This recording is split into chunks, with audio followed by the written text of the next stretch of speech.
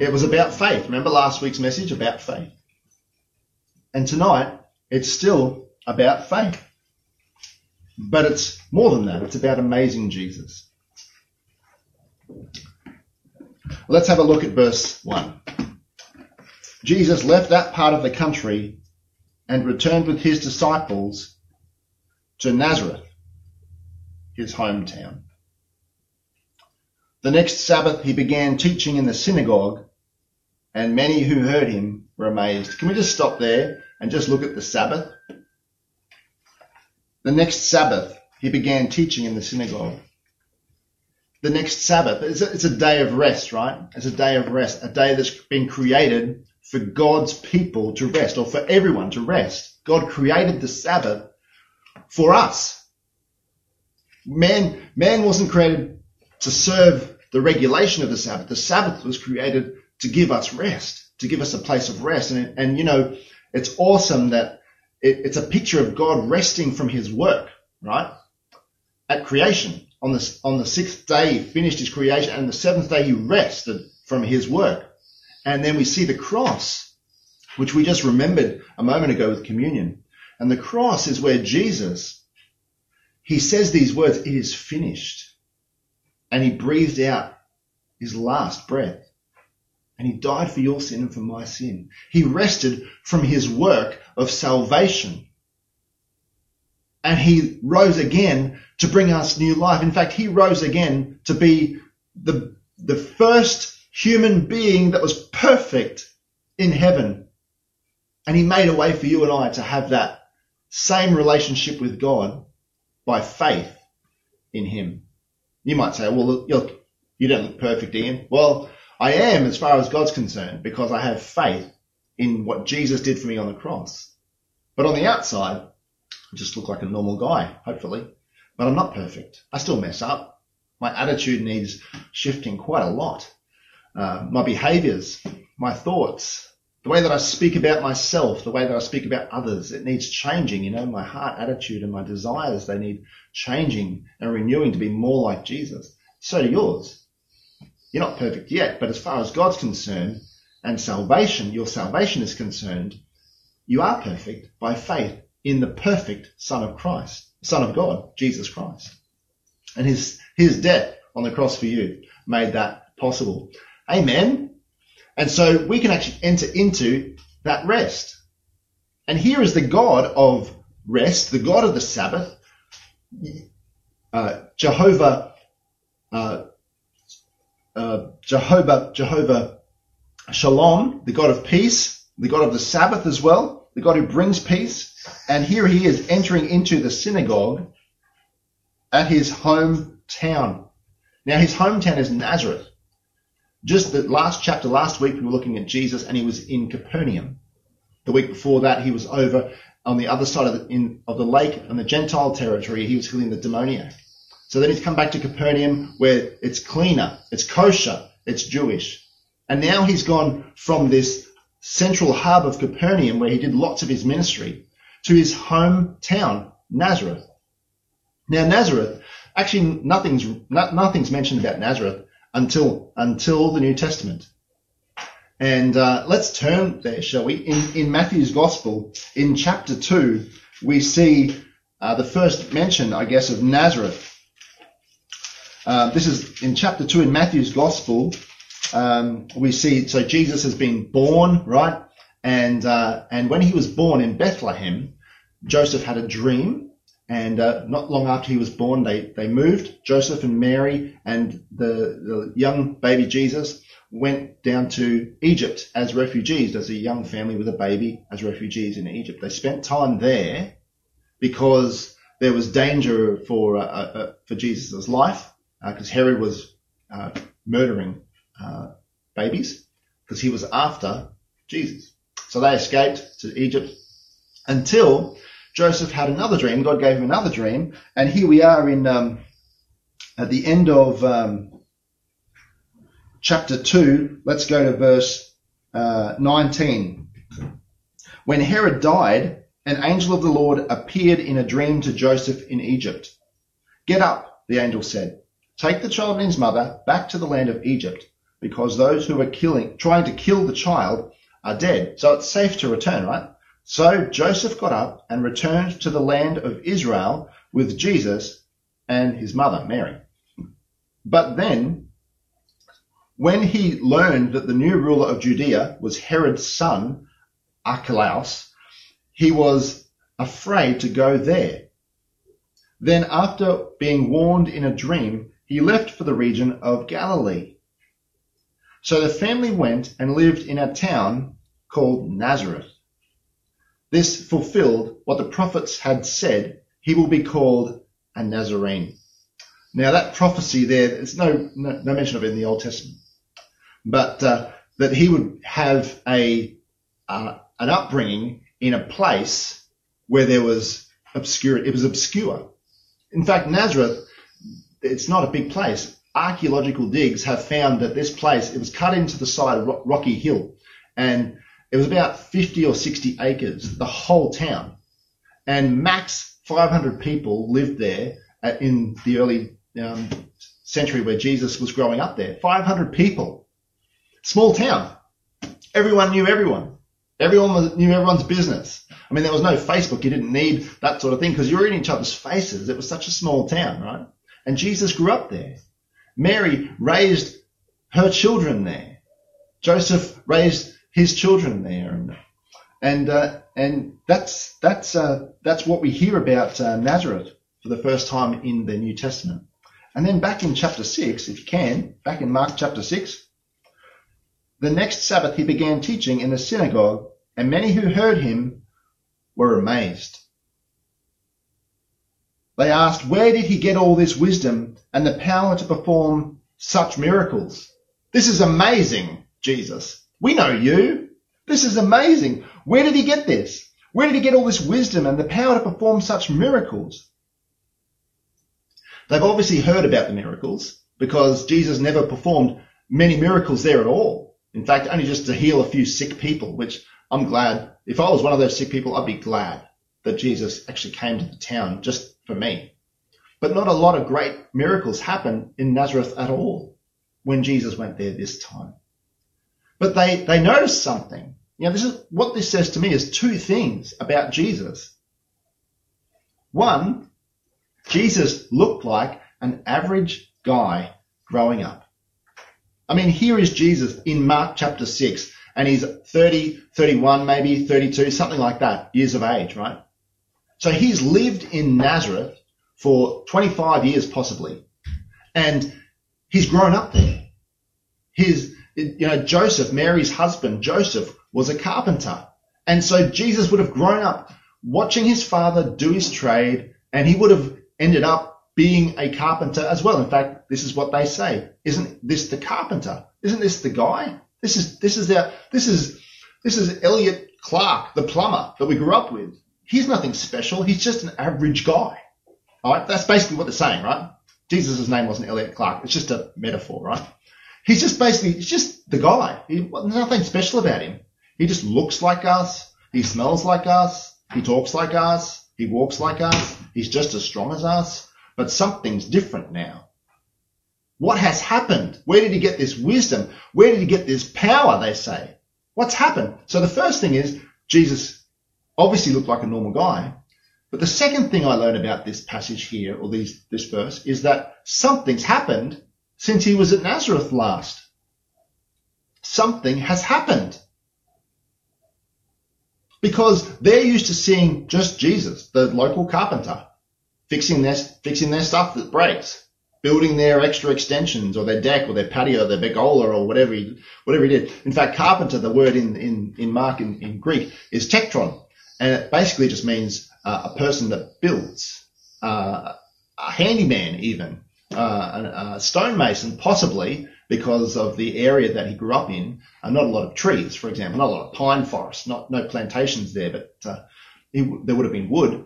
But majority of building homes would have been like dirt and mud and clay and stone, anything that needed fixing or building. Jesus was able to do it. And they just said, he's just a carpenter. He's just the son of Mary. They scoffed at him. They didn't even say he's the son of Joseph. They said he's the son of Mary. In other words, and a lot of commentators think that this is really just a dig at Jesus, as he's just the illegitimate son of Mary. No one really knows who his father is. There's nothing special about Jesus. But they were amazed, in verse 2, they were amazed. Where did he get all this wisdom and the power to perform the miracles? Where did he get the wisdom to speak? Where did he get the wisdom to teach like this in the synagogue? He's just a carpenter. He didn't go to Bible college. He didn't go to, the local seminary. He didn't study with the rabbis. He was a carpenter. So where did he get the wisdom from? He's just Jesus. We saw him grow up with his brothers and his sisters. They're all here. They're normal. So where did he get this power from? All right? Are you with me? Shall we go on? There's two things we can learn. Jesus just looked like a normal guy, but something happened since he was there last. Right? So what was it? What happened? What was the difference? What was the catalyst to them questioning who Jesus is now? Well, let's go back to chapter 1 of Mark. Get your Bibles back to chapter 1 in verse 9. Verse 9, chapter 1. One day Jesus came from where? Nazareth. One day Jesus came from Nazareth in Galilee, and John baptized him in the Jordan River. Verse 10, as Jesus came up out of the water, he saw the heavens splitting apart and the Holy Spirit descending on him like a dove. And a voice from heaven said, "You are my dearly beloved Son, and you bring me great joy." The Spirit then compelled Jesus to go into the wilderness, and continues on. I put it to you tonight that what happened between Nazareth the first time and Nazareth the second time was the Spirit of God falling upon Jesus, falling into Jesus, around Jesus, upon Jesus, and leading him and empowering him to live with power and wisdom. Power and wisdom. Because they're the two things that they notice about Jesus. And they can't handle it. They can't handle the fact that a normal, average guy can have this kind of wisdom and this kind of power. What's the difference? What's the catalyst? What happened? Where did he get this from? The Holy Spirit. Now, you and I can do that too. We get wisdom from the Spirit of God, the Holy Spirit. He's the Spirit of wisdom and revelation. He's the Spirit of power. And you and I, if we trust in Jesus, we have the promised Holy Spirit as well. Now, you might say, well, we're not Jesus. Absolutely not Jesus. You'll never be Jesus. In fact, that's why Jesus came, because you and I could never be perfect. So Jesus came incarnate, God incarnate. He was conceived by the Holy Spirit, right? Now, you and I were not conceived by the Holy Spirit. We were conceived by our fathers and our mothers enjoying a night together somewhere. Let's not go into the details. But with Jesus, and it was Mary and the Holy Spirit. So already Jesus is God and man in one being. Turn with me to Philippians chapter 2, if you can.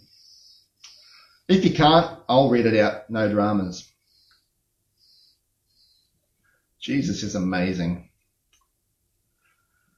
Philippians chapter 2 and verse 5.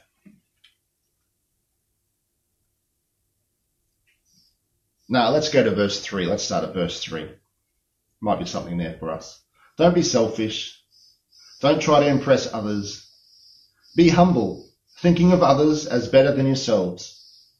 Don't look out only for your own interests, but take an interest in others too. You must have the same attitude that Christ Jesus had. Though he was God, he did not think of equality with God as something to cling to. Instead, he gave up his divine privileges. He took the humble position of a slave and was born as a human being. When he appeared in human form, he humbled himself in obedience to God and died a criminal's death on a cross. You know, that's Jesus.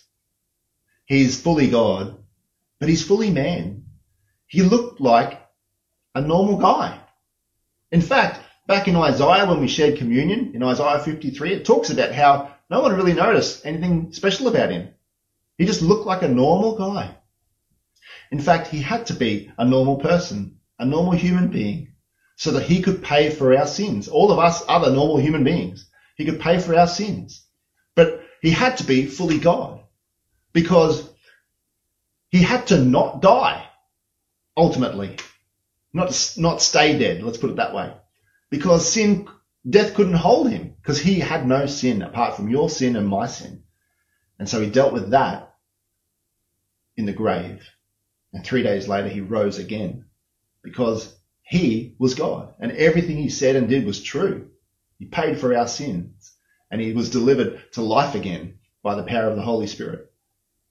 And now he's sitting at the right hand of God the Father, and he's praying for us. He's interceding for us. He's talking to God about how awesome we are and how much we deserve forgiveness and grace because of what Jesus has done. And one day he's coming back to take us to be with him. And that's awesome. But he had to be ordinary. He had to be just ordinary. And so they said in Nazareth, "This is amazing, Jesus. You're just Jesus. This is amazing. Where did you get this from?" Let's continue on in Mark chapter 6, in Mark's Gospel. They scoffed, "He's just the carpenter," in verse 3, "the son of Mary and the brother of James, Joseph, Judas, and Simon, and his sisters live right here among us." They were deeply offended and refused to believe in him. See, that's the sad thing about this, is that here Jesus is giving them even an opportunity to believe that he is the Son of God. That's why Mark wrote this gospel. In verse 1, he said this is to show you that Jesus Christ is the Son of God. But yet, it was hard for them to believe that, because he was ordinary last time he was there in Nazareth. Something had changed just a bit. And so then Jesus says these words in verse 4. "A prophet is honored everywhere except in his own hometown and among his relatives and his own family." Isn't that sad? I remember hearing, once that it's awesome to get guest speakers from overseas, because it's almost like people in the church would listen to them more because they're coming from further away. And so because they're coming from further away, they would know more, or they would have more power from God. Or, no one looks to the local guys. But I hope that we would be a church that, and I think we are, that we would be a church that looks within at the people in our church, doesn't matter how old they are, that God is working in their lives. And our next guest speaker might be someone from within our church, which would be awesome. We shouldn't have to look somewhere else. We should see God at work locally within us, in every single person. But isn't that a thing? A prophet is honored everywhere except in his own hometown and among his relatives and his own family. It's almost like that with our relationships with Jesus, isn't it? Like it's our unsaved relatives that just can't believe something's different. They just can't. What's happened since I last saw that guy last? He was a whatever, back then. But now at this Christmas gathering, 10 years later, something's different. What's happened? I can't believe this. It's weird. And it says that they were offended and refused to believe in him. They refused to believe in Jesus. This tells me something else too. All God is after is belief, is faith. That's all God is after. Faith. Faith. And in verse 5, because of their unbelief, because of their lack of faith in who Jesus was, he couldn't do any miracles among them except to place his hands on a few sick people and heal them. And he was amazed at their unbelief. What does it take to amaze Jesus? How do I go about amazing Jesus? Well, there's two ways.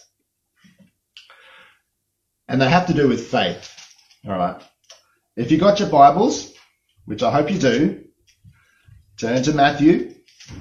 In Matthew chapter 8, Jesus heals he meets with a Roman officer in verse 5 of Matthew chapter 8. If you can turn there, just flick it over. Matthew chapter 8, verse 5. When Jesus returned to Capernaum, a Roman officer came and pleaded with him, "Lord, my young servant lies in bed, paralyzed and in terrible pain." Jesus said, "I will come and heal him." But the officer said, "Lord, I'm not worthy to have you come into my home. Just say the word from where you are, and my servant will be healed. I know this because I am under the authority of my superior officers, and I have authority over my soldiers. I only need to say, 'Go,' and they go, or 'Come,' and they come. And if I say to my slaves, 'Do this,' they do it." When Jesus heard this, he was amazed. Turning to those who were following him, he said, "I tell you the truth. I haven't seen faith like this in all Israel." We'll just stop there. Jesus was amazed at the lack of faith in Nazareth, his hometown, and he was amazed at the extent of faith from a Gentile Roman officer who loved the Jewish people, but he had simple faith. Faith in what Jesus said. He said, "Jesus, you don't even need to come and touch this servant of mine. You don't even need to come and, be at the place. I understand how power and authority work," said this officer. He said, all I need to say to my servants is, "Do this," and they do it. "Go there," and they do it. All I need to say, that's what he said. And so he just said to Jesus, you just need to say the word. And that amazed Jesus. Just that simple faith. Let's bring it home. What's the take home from this? I want to be amazing Jesus. Who wants to be amazing Jesus tonight? I would love to be amazing him. I would love to see him amazed. But for the right reasons. I would love to have that kind of childlike, simple faith that just believes him at his word.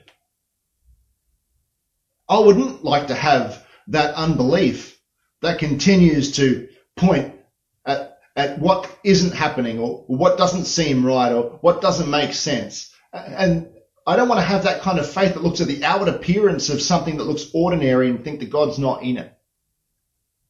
I want to have the faith that looks at Jesus and just says, "You just say it and it will happen." Who believes God at his word tonight? Who believes God at his word tonight? What do you say about your situations that you face? Then what does God say about it? What do you say about yourself sometimes? And then what does God say about you? What do you say about others? What kind of words are you speaking over others around you in your life? And then what does God say about them? Or what kind of unbelievable situation are you facing right now? Let's ask Jesus to just say the word. To just say the word over that situation. One day, he's going to come back. Just like he did with Nazareth. He came back after being filled and empowered by the Holy Spirit, right, at his baptism for ministry. He was already kind of filled with the Holy Spirit already because he was conceived by the Holy Spirit. That aside.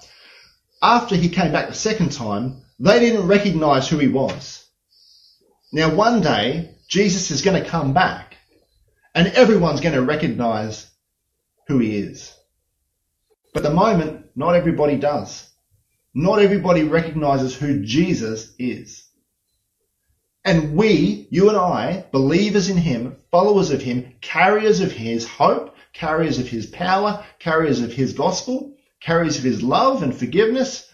We have the great privilege and responsibility of revealing Jesus or reflecting him to the people around us so that they can come to know him too by faith. And it's always by faith. It's never by sight. I know some people that they love asking questions about God. They love asking questions about Jesus. They love asking questions about, well, if God actually created the universe, then why is this or why is that? And it's almost like they doubt, but they'll just keep asking the questions to see if they can make me stumble with what I believe or whatever, those sorts of people. They ask the questions. I love people asking questions. But if we're just asking the questions, if people are just asking the questions and they're not believing, then there's going to be no salvation. There's going to be no hope. It's always by faith first and then by sight. We believe first. We believe in God first. And then we receive that salvation and that experience of that forgiveness of sins. Always faith first. So I wonder if anyone's visiting a church tonight and you're not sure if you will go to heaven tonight. Let me encourage you. It's not about how good you are. It's not about how much you can do, how many times you've gone to church, how much you know about church, or how much you know about God or the Bible or whatever. It actually isn't. It's all about faith in who Jesus Christ is. That's all. It's just believing. Just believing in the amazing Jesus, the amazing grace that we receive from believing in Jesus is all we need to have that assurance of a place in heaven if we died tonight. And that's wonderful news. So let's rest in that grace. Let's rest in the work that Jesus has done for us, and let's believe for good things ahead. Let's pray. Father, we thank you so much for Jesus. We thank you for the cross that he died on to bring us all forgiveness of sins. Doesn't matter how much we know, doesn't matter how good we are, how bad we are, how rich we are, how poor we are, how young or old we are, how religious we are or not. We believe, we have faith in who Jesus is, the Son of God, who came to die for us on the cross, to rise again and to ascend to heaven, and one day will come back with his angels to judge between the living and the dead and to make everything right. Everything right. And Lord, it's our prayer tonight that you would help us to believe in Jesus 100%, with simple faith, to believe him at his word and to see his face amazed at just our simple faith in him. Lord, help us to reveal Jesus to the people around us. Help us to be real people that just get real with a real God. Help us to be genuine, Lord, so that others can see this amazing Jesus that we serve. We pray this in his name. Amen.